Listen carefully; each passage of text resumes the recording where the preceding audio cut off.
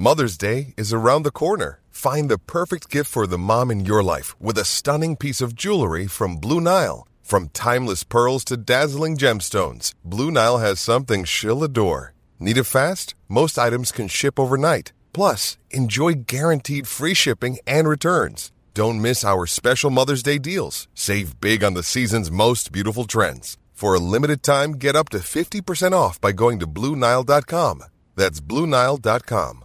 With threats to our nation waiting around every corner, adaptability is more important than ever. When conditions change without notice, quick strategic thinking is crucial. And with obstacles consistently impending, determination is essential in overcoming them. It's this willingness, decisiveness, and resilience that sets Marines apart. With our fighting spirit, we don't just fight battles, we win them. Marines are the constant our nation counts on to fight the unknown. And through adaptable problem solving, we do just that. Learn more at marines.com.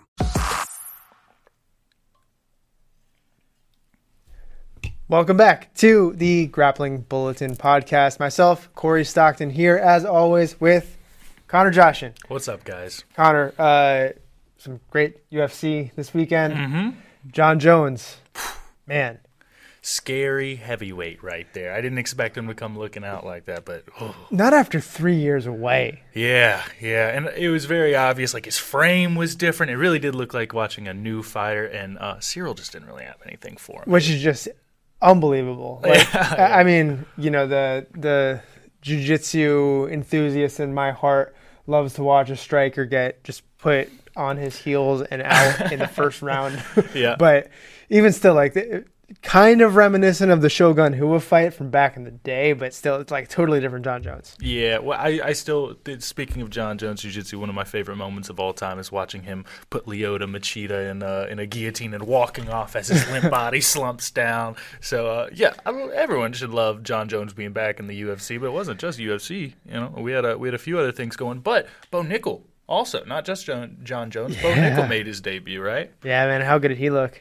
He looked great. Round one submission. Can't really ask for anything more than that. Shows that he's working on that jiu-jitsu. But, you know, you can't say getting a round one submission from Bo, I don't think necessarily has to be a testament to his jiu-jitsu, because a wrestler like that is just going to break you until you put yourself in a position where you're going to give up your neck or whatever else it can. So shout out Bo. You know, I actually knew his dad from back in Kentucky. He's a great guy. You know, his dad coached local wrestling around there. So it's fun to see it, man. Yeah, a great showing for jiu-jitsu this weekend. The co-main event as well. I can't remember what her name was. The new flyweight champion who defeated Valentina Shevchenko was getting kind of handled for the first 4.5 rounds, and then out of nowhere, just a clutch submission. Alexa Grasso. Mm-hmm. Yeah, now the champion. Man, gotta love that. And it wasn't just MMA. We also had some jiu-jitsu. We had the IBJJF Grand Prix. We had a few other events on Flow. So if you're a combat sports fan, this may have been your weekend to, you know, I don't know if you'll ignore your girlfriend and go in your own room and just put on all the fights, or maybe she joined in with you. But hopefully you were able to catch some of just the awesome stuff coming out of the sport. Because, you know, we were talking about how dominant John Jones was, and how, like, there are very few as dominant as him, but one jiu-jitsu athlete who's making a name is and let's get into the kind of the show and some of the agenda today, but Tainan Dalpra. Oh yeah, potatoes of today, Tainan Dalpra. Is there any athlete in jiu-jitsu, in gi jiu-jitsu, more dominant than Tainan Dalpra right now? The man, in less than 3 complete years, is 55-0 in IBJJF competition.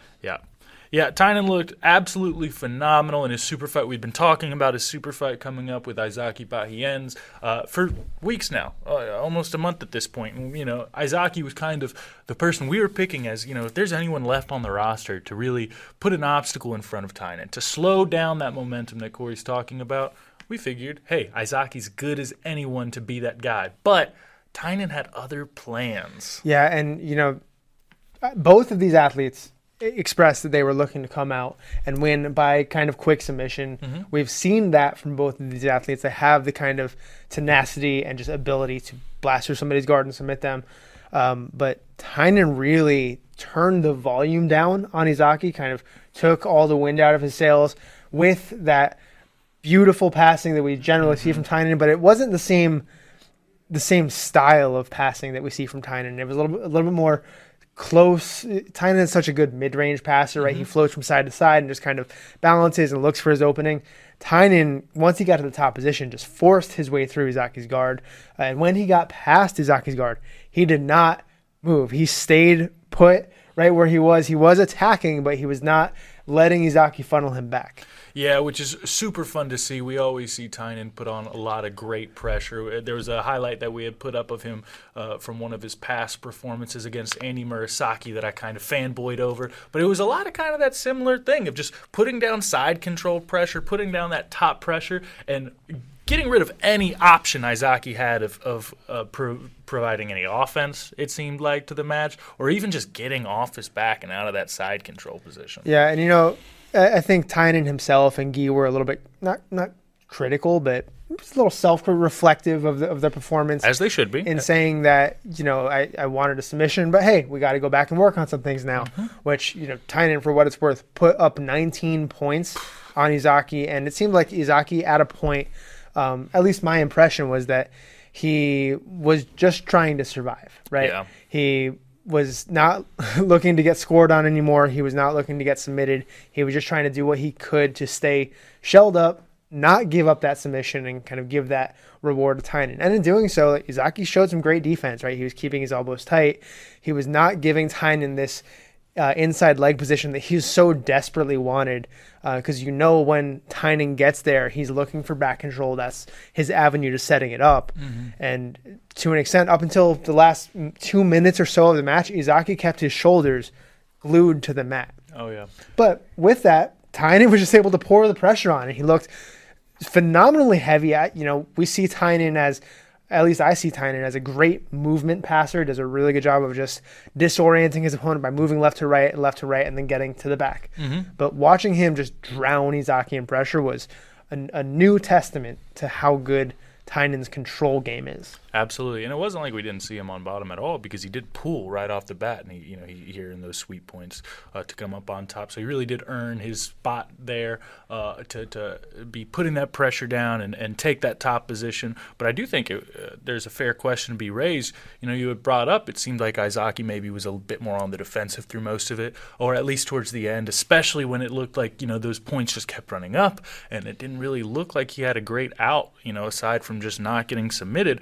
But even then, Tainan, at about 2.5 minutes left in the match, he's at 13 points, right? He's done nothing but pass, get into side control and full mount, and kind of cycle between these positions. And then he was given his third penalty for stalling, which, if you were watching the match and you had the same kind of, impression of it as maybe myself and you did, of it looks like Tainan's always on the offensive. Izaki doesn't necessarily have a great avenue towards scoring. It was hard for me as a fan to watch and see, understand exactly where maybe those stalling calls were coming from, because, put it in context, Tainan was what? One stalling call away from being DQ'd? Yeah, in the final 2 minutes, he was, and you could hear, at least I could hear sitting next to Guy Mendez, Guy calling for Tainan, just go back into his guard and pass it again. Just go back into his guard and pass again. Just keep moving, because they were aware that stalling call would have ruined the match for it's a real threat. Not just them, but for everybody. Yeah. Right? And, these new rules that the IBJJF has introduced, I had the pleasure of attending the rules meeting and having them kind of clarified, because this is the first time these rules have ever been put to effect. But what I garnered from the rules meeting were two things, right? As we've mentioned, the stalling call time, the shot clock, let's call it, was reduced from 20 seconds to 10 seconds, which is a huge change. But in addition to that, the head referee made it clear that the change of, I guess, the reduction of the rule for double penalties, right, where both guys are now not moving, both guys get a penalty, basically nobody gets a penalty. The way they redefined that rule to make it a little bit more aggressive and directed, which I think we should appreciate, is the athlete that gets penalized is the one whose job it is to be offensive, right? So the defensive athlete won't be penalized. It's the person who is in a dominant position, who should be pursuing attack, must be pursuing attack. Now, there's an outlet to criticize that rule, right, and say, well, Tainan, who's in an offensive position, shouldn't have the responsibility to move, and you can make that argument. But with the rule being the way it was written, I think that they did a great job of enforcing it, and it forced Tainan to funnel back out, give Izaki a chance to work, or at least say, okay, this isn't working, I have to do something else. Maybe it's not a perfect rule, but the interpretation of the rule was, I think, perfect. Absolutely. And to Corey's point, obviously this is like something new for everyone. It's not just new in the rule books, but it's new for these referees, right? These referees are trying to apply a great many rules, right, all at once, and trying to change something up and then seeing how they're going to apply it in real time, live. You can only ask so much as far as like fixing a match, quote unquote, from just one or two rule changes. That's never going to happen. But I was really excited to see that they are implementing some rule changes, even if I wasn't necessarily super excited about how it played out in that one particular match. It's always good to direct the sport towards a more action-oriented approach. But I think to your point, you had said, the onus of responsibility is on the guy in the trying to achieve a dominant position, on the aggressor, maybe not the defender. I do think, like you had said, like the criticism has to be at some point, if you pass to a point where there is no longer very clear ways to dominate further besides taking the back or submitting the guy, then it feels like the onus of responsibility has to change to the bottom guy a little bit there. And in this particular instance, this is probably where I'm, let's say, standing up for the rule, right? Tainan was clearly looking for back control. He was weaving his right leg underneath Izaki's left arm on repeat for 30 minutes. Yep. But every time Izaki defends that, he's leaving access to the mount. So Tainan had another option. Yep. He decided not to pursue it. That's fair. But if there is an ability to progress to somewhere else, and your opponent shutting down the other direction of progression, you are not progressing, which is what the rule is. So, I don't know. We're getting into the weeds a little bit here, but I think, maybe these things need some time to be further figured out. Yeah. But I think it's for sure a step in the right direction. We need to throw those rules out in about 30 more matches before we figure out how to really iron them in. But, yeah, absolutely. Super excited to see. And I don't want to get lost in the weeds too much without discussing what I think is the real takeaway for me from that, which is Tainan Dalpra is dominant in the middleweight division.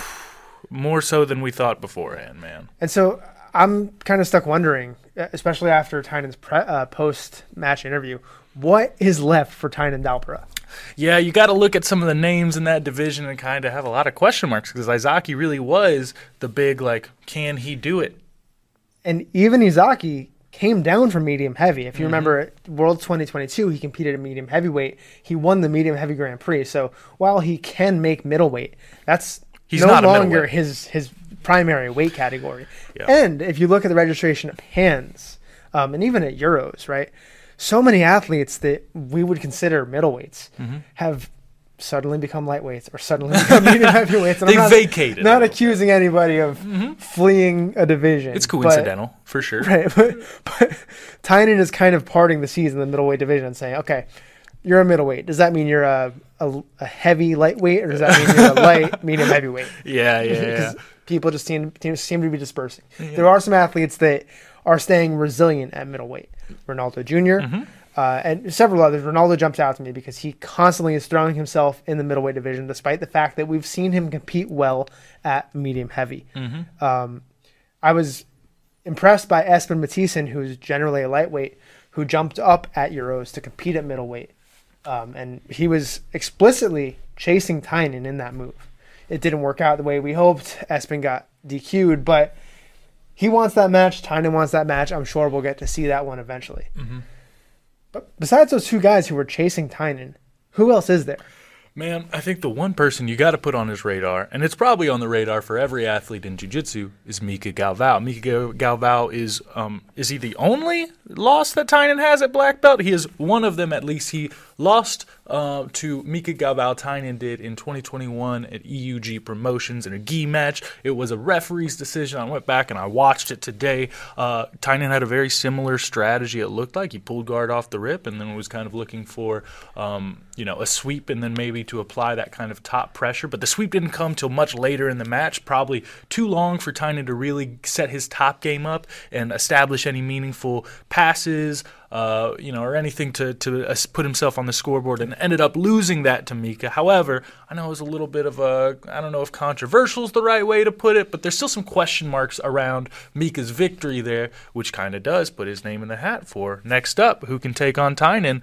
We have someone there. Yeah, absolutely. And just to clarify, I said at the beginning of the show, Tainan undefeated at 55-0. That's in IBJJF competition specifically. To be more complete regarding the rest of Tainan's black belt career, he is 58-1. One loss is Mika Galvao. Man. Right. Mika Galvao at the time, by the way, in 2021 was a brown belt. Yeah. I, full disclosure, did not watch that match today, but I do remember that match being kind of just an explosion of movement, which is something we generally don't see from Tainan matches or really from Mika matches. Mika has explosive tendencies, but he does not kind of like just Tasmanian devil himself at people the way other athletes might, right? Yeah. And the same can be said for Tainan. Tainan has an explosive, let's say, throw by. He has an explosive sweep from X guard, but the majority of his movements are kind of smooth and precise, and he explodes when his opponents don't expect it. But these two guys just can't. From what I remember, it was just bombshells, just one after the other.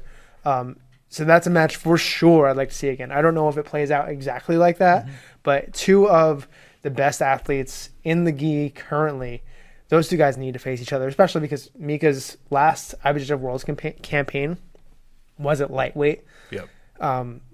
Tainan has made it pretty clear that he does not want to move from middleweight until he's beaten Marcelo Garcia's middleweight title record, which I believe is 5. So we got him here for a little bit longer. Tainan wants to spend 4 more world seasons at middleweight before he starts moving on, looking at potentially no-gi, looking at potentially absolute divisions. Now, that may sound like a long time, but he's 22 years old, so by 27, he might have accomplished his first goal of being the most decorated middleweight ever and pursuing other things.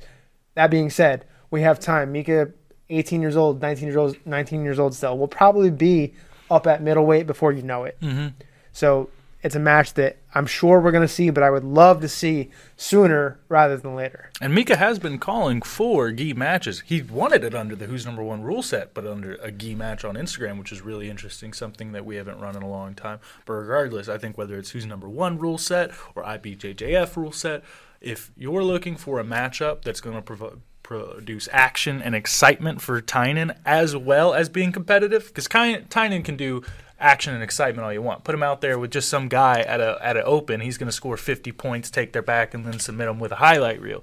But you want someone that can have that sort of match of dynamic and fun to watch while giving a challenge. I don't know who else is on the list besides Tainan. You got some of those middleweights that you talked about, Ronaldo Jr., Espen Mathiasen coming up, but I feel like Tainan's show against Izaki is a real definitive way of showing that he's very far above even the people that we consider next in line for him. Sure, and I want to move on from this, but I do want to loft up just 2 other names that I mentioned in the Grappling Bulletin article this morning, because always interesting to throw in. I think you can drop these 2 names in any hat, and it makes it a more interesting conversation. Ty Ruotolo, Kate Ruotolo. Okay, yeah. Right. Absolutely. It's the thing that always stands out to me about them is they so rarely compete in the gi.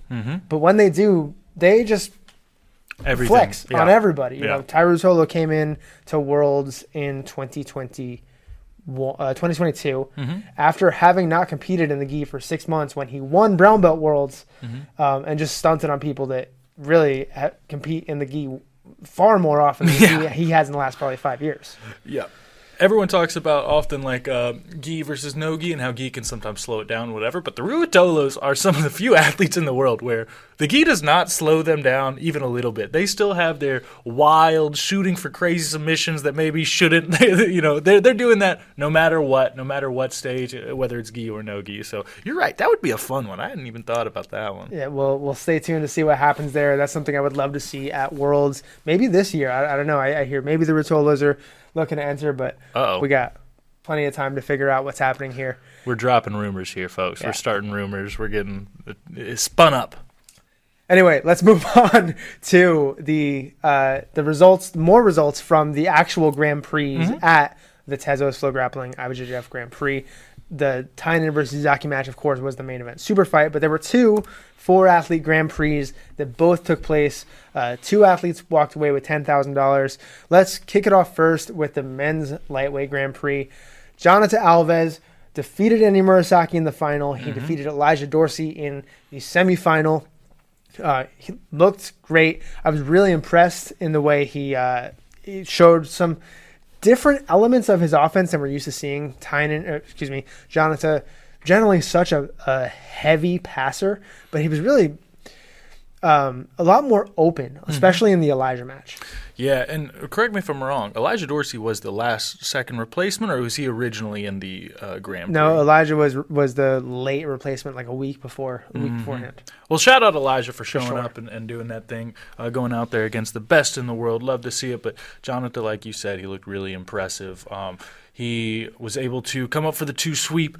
He won by quite a bit, actually. I think our replay may not be the best descriptor of how the match ended up going. I think we had some difficulties with the scorecard, but that ended up with like a 15-point lead before finally ending the match, still on top. Isn't that right, Corey? Yeah, and Elijah did have a great first half of this match. He offered a lot of offense, hung in there with Jonathan, and as much as that should be kind of a feather in Elijah's cap, it does speak to just how weathering, I guess you can call it, Jonathan's game is, because he stood there in Elijah's close guard for several minutes, just kind of sitting postured and ready and defending off all of Elijah's kind of best offerings. And then once Elijah started to get a little bit more desperate, Jonathan poured the pressure on, went straight into his passing game, which was a mixture of heavy chest pressure and very smooth leg movements. Watching this is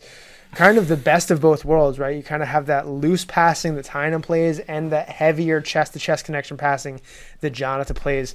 And you can I talked about this last week, but some athletes are tangibly heavy visually, right? Yeah. You can see how heavy they are. Jonathan for sure is one of them. Yeah, and full disclosure, we had plenty of critiques about Jonathan's previous matches on the IBJJF Grand Prix. Not that he hasn't always performed really well, but maybe not having as dynamic as matches as some people would have hoped. But, this match against Elijah Dorsey was a perfect example of the kind of jiu-jitsu that he can play whenever he decides to turn it on. Just pressure heavy.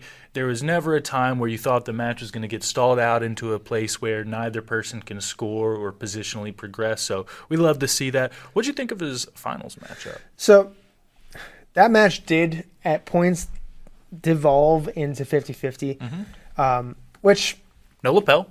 Yeah, no lapel play getting involved in there, but this is kind of what happens when you have 2 athletes who know each other as well as Jonathan and Andy Murasaki do. I want to talk more about that in the next section, but just to start, right? These 2 athletes are very familiar with what makes each other dangerous. So you go to, maybe let's call it a safe space in 50-50.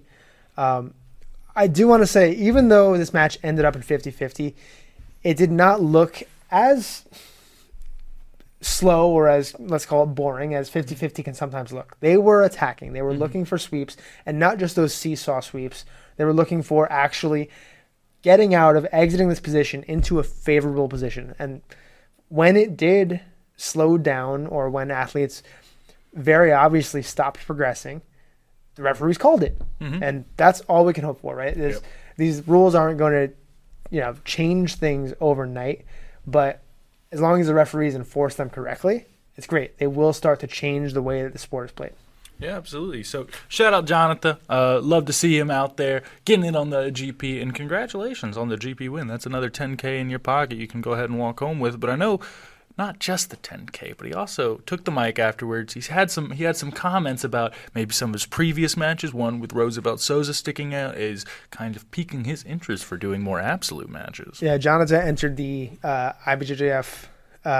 He wasn't in the absolute GP. He was in a super fight, but it was for sure an absolute match. Jonathan, a lightweight, took on Roosevelt Souza, an ultra heavyweight. Yeah, probably about 100-pound difference in between those two. I know Roosevelt walks around 260, and the cap for lightweight is 168. So let's say 90, 80, 90, 100 pounds in between those Which two. At that point, it's like, all right, call it 100. And Jonathan did not get dismantled. He lost by, I think, a pass, right? Which Jonathan said he wants to do more in the absolute divisions. We've seen him in absolutes at IBJJF Opens where, let's say, the level is a little less guaranteed to be high, right? There are a couple high-level athletes in there, but not the tip of the spear always.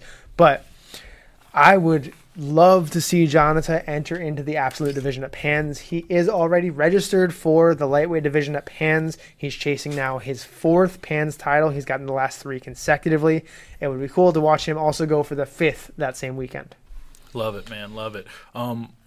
Yeah, so we've covered the major super fight, the big main event. We've covered the men's GP. What's next? The women's GP? Women's GP at the Tezos Flow Grappling IBJJF Grand Prix was phenomenal, and I was especially impressed by the performance of the returning 5-time world champion Nachiele De Jesus. So impressive. Nachiele had been out of IBJJF competition since 2019. She took double gold that year, making her a 5-time world champion. But soon after, she became pregnant, right? There was COVID, and then she became pregnant, and then she spent some time adjusting to her new life. So she hasn't competed on the IBJJF stage, except for in like a couple of minor tournaments since 2019. And in her return, she looked phenomenal, not just in her guard play, but also in top of the passing game, and not against, a couple of scrubs, against 3-time world champion Andressa Sintra in the first match, and against co-5-time world, against another 5-time world champion, Ana Carolina Vieira, in her second match. What did you think of Nachiele's performance? Man, I thought it was great. I'm glad that she's back on the mat. I think all of it is made just that much more impressive when you kind of take into account that she was taking what is as close to a maternity leave as you can get. I mean, in her post-fight interview, she had said that, in this when she saw this event kind of pop up on her radar, she knew this was her opportunity to get back under the lights, on the mats, and we're so happy to have her. Now she has $10K in her pocket after some huge wins. Because, Corey read off the credentials of just Ana Carolina Vieira just right there. And that is a impressive victory no matter what point in your career you are. If you're coming back after a hiatus, after a break of that long, though, that is just exponentially more impressive. So, and I want to throw out something that stood out to me, particularly in this match, but really in both matches. We talked, Connor, just a moment ago about what athletes who are very familiar with each other can look like, right? These two athletes have fought against each other several times. And instead of going back to the well and doing what they always do, right? Nachiele with her world-famous spider lasso guard and Ana Carolina Vieira with her exceptional knee cut and toreando passing. They could have just stood there and tried to play the game they always play against each other, knowing full well, like, you could see by Ana Carolina's grips that, okay, I know if I do this, Nachiele can't play her spider lasso.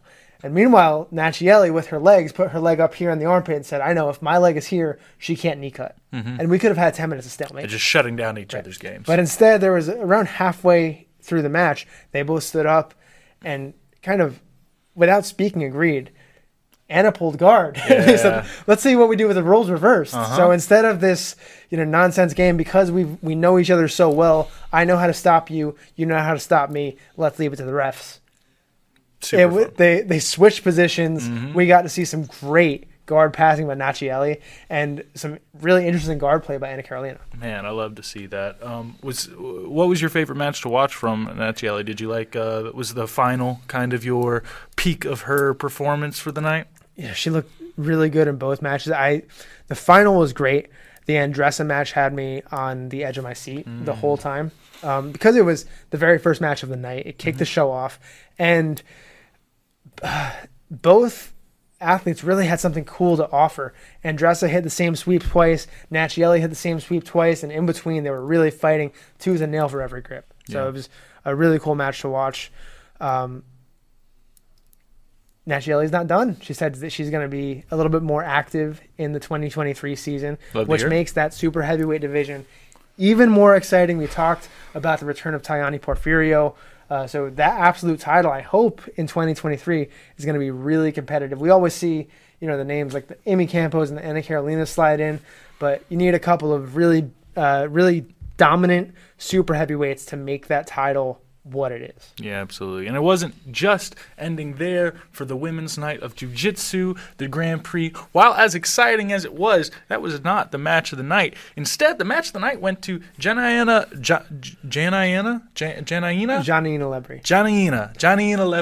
Lepre. She had a super fight with Tata Ribeiro, our very own. Tata's been on Who's Number One. She's been on the GP. She's been all over. But such a fun match. Corey, you want to break this down for us? I was not shocked at all that this was the match of the night. Let's just say that.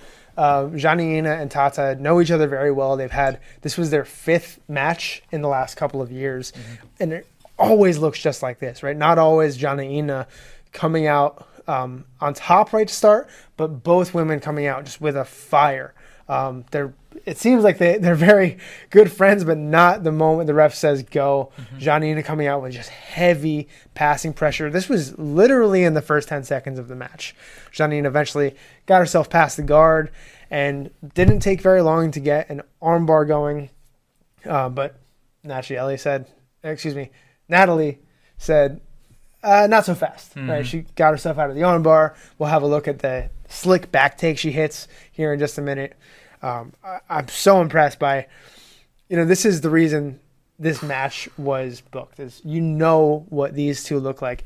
And real credit to Janina. She has to be really confident competing in this room.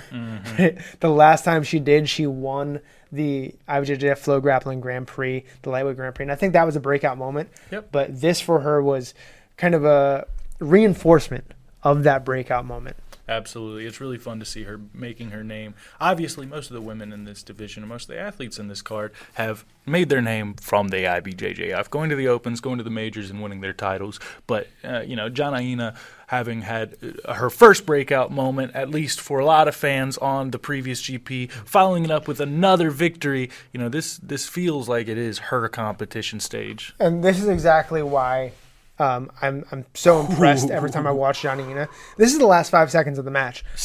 She's up by 1 point.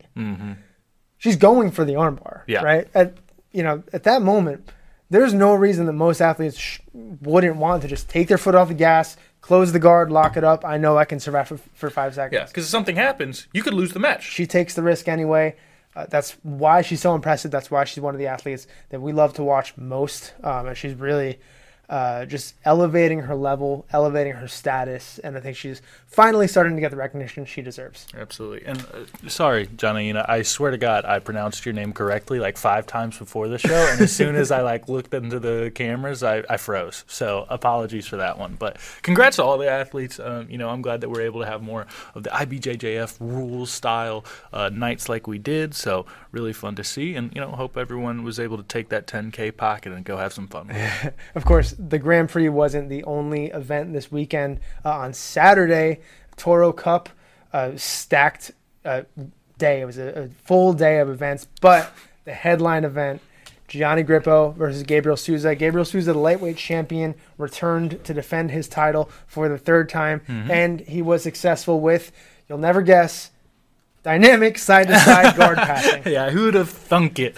Gabriel Souza, always exciting to have on the mat. But let's not sleep on Gianni Grippo. He has been a long-time competitor, always a veteran, always game. But sometimes the pressure that guys like Gabriel Souza can put on you, even with just that outside passing, is just too much for people to keep up with. Yeah, and Gabriel's pressure is... It's actually a different kind of pressure, right? Because I'm sure he's heavy when he gets into a dominant position, but his pressure is more of an overwhelming style, right? Just trying to make you disoriented, confused by just all these lateral movements, and even just in his energy, right? He's here to show you, I'm game, I'm here, I'm not going anywhere. This is a 20-minute long match, and Gabriel just consistently pushing the pace. Gianni has one of the most difficult. I was talking to somebody earlier today that said, I don't think I've seen Gianni get his guard pass since 2017, which is probably true. Yeah. It's so rare to watch Gianni Grippo get his guard passed, especially in a division where he's not at a weight disadvantage, right? Because he will once in a while jump into the absolute, and it's a little bit less common there. But Gabriel Souza has some of the best passing in the business, and it put him ahead in sudden victory here. So a little bit of a strange rule format. It was 5 minutes. 5 minutes, no score. 5 minutes with score on the board. He passed Gianni in the no score period, and then a little bit more of a stalemate in the second period. But in the sudden victory period, Gabriel Souza breaks it out, hits this pass again, gets right into side control, and solidifies his title defense. So just to clarify here, I'm assuming the no takedown points in OT, or is it just because it was a pull? That was considered a guard pull. Okay. Yeah, and you could tell he looked up at the referee and said, "Is that it, or are we still going?" Yep. Well, one thing I love to watch about Gabriel is, when you're watching him pass, obviously dynamic passer, side to side we talked about. But look how he drops. It was most clear, like in one of the first clips that you showed, how he drops his weight as soon as he's past the leg, as soon as he clears the knee line. It is every bit of weight that he can put down on you, chest-to-chest pressure. And, man, does that not just look like the most miserable place to be caught under, especially knowing you're in OT and you just have to do something to get up out of there. My God. And, Gabriel Souza is chronically kind of unsung. Let's not forget, ADCC silver medalist. Yeah. Multiple-time No-Gi Worlds finalist. I mean, he's one of the best in the business, and it seems like he kind of always flies under the radar. He deserves every bit of recognition that he got here from Toro Cup, and I hope so much more. He is one of the best guard passers, especially in the lightweight division right now. Impressive to watch always. And the only reason, really, he's even gotten any bit of overshadow that he may have is because he's just in a division of absolute killers. In the last 2 years, think about the guys that he's constantly going up against. Pato, you know what I mean? Josh Cisneros, like these kinds of guys they're also on the come up. So no matter how good your accolades is, no matter how good your jiu-jitsu is, you're surrounded by people that are just killers. They all got that dog in them. They all got a path to victory, no matter who they're facing. So really fun to see Gabriel Souza staying on top of the competition scene, even after such a fantastic ADCC performance. Congratulations to Gabriel, and Toro Cup is a great show. Go back, watch that match, watch all the matches. Toro Cup always puts on a phenomenal show. Speaking of phenomenal shows, Flow Studios has a loaded month of March. I want to kick this off by talking about the kind of Flow Films project, right? There's more than 20 films and original series on Flow Grappling.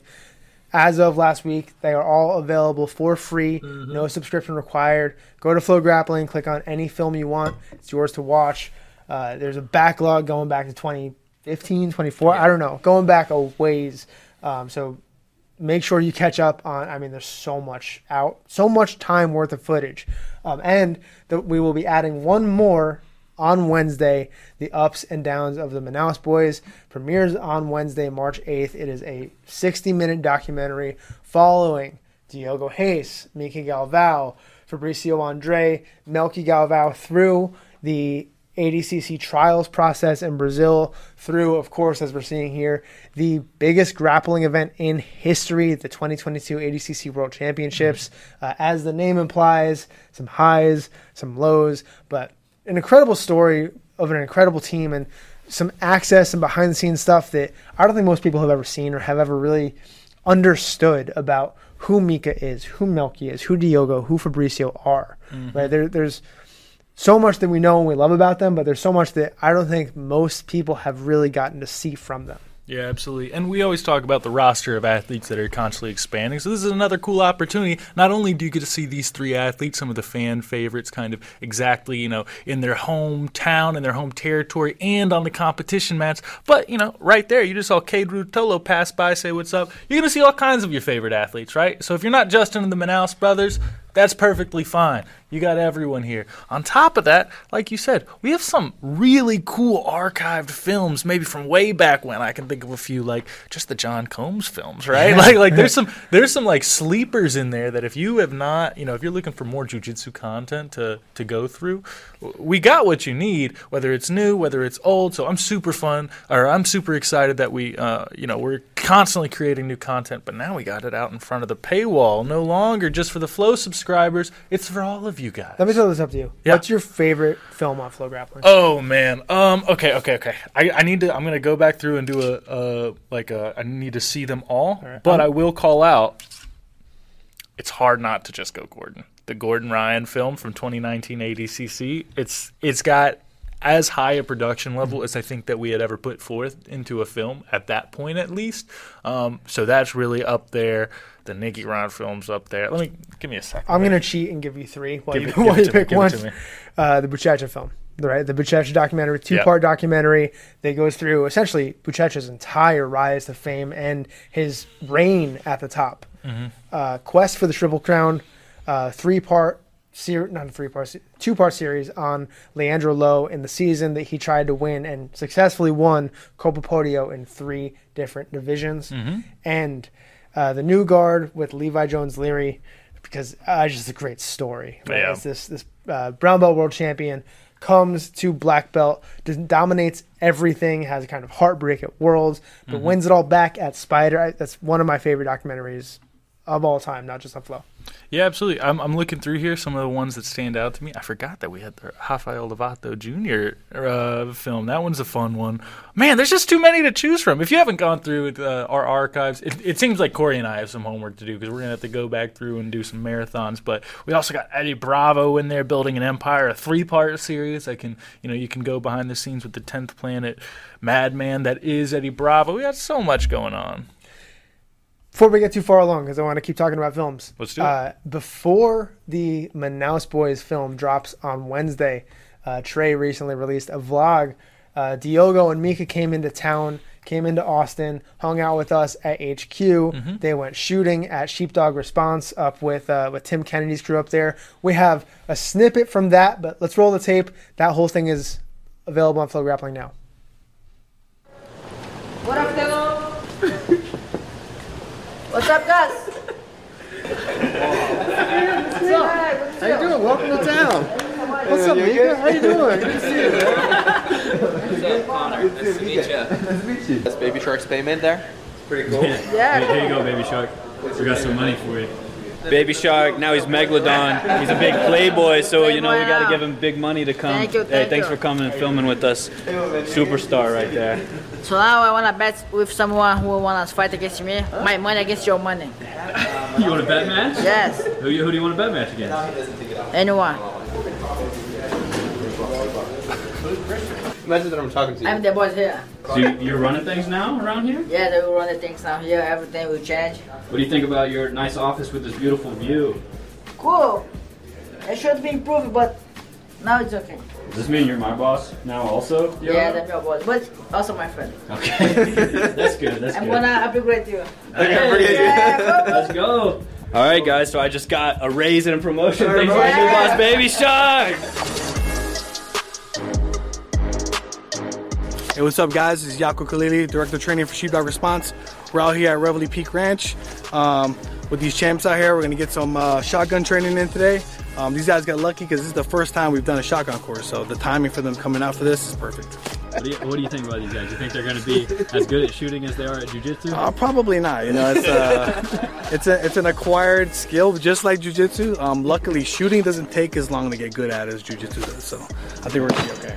As you can see, the guy's already got the hat on, so we're halfway there. You got to look the part first, right? So we're halfway there. Shoot, boom, hold it back, it's gonna pop out, automatically loads the next one. So yeah, today we're gonna have a battle royal. Only one's gonna survive, and we're gonna see who it is: Baby Who's Shark number or one? Mika.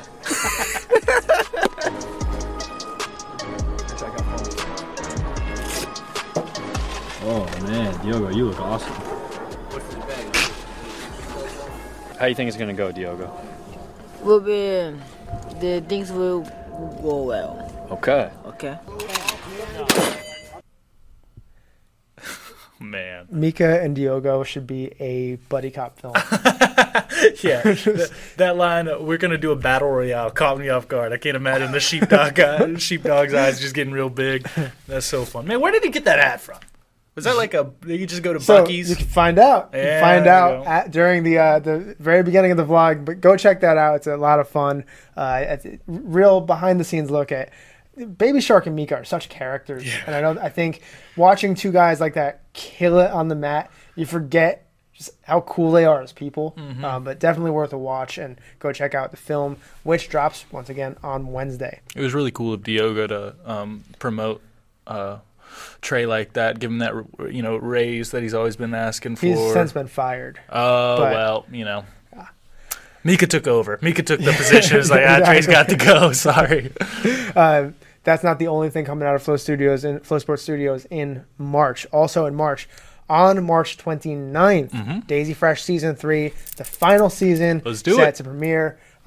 In preparation for that, like we said, all the films have been unlocked. That includes Daisy Fresh Season 1, Daisy Fresh Season 2. That's 10 episodes of Daisy Fresh. So if you have been living under a rock, if you don't know what we're talking about with Daisy Fresh, go check out the story of Patty Go Submission Fighting, which began in 2019. Well, our story with them began in 2019 and follow all the way through up until the end of Season 2.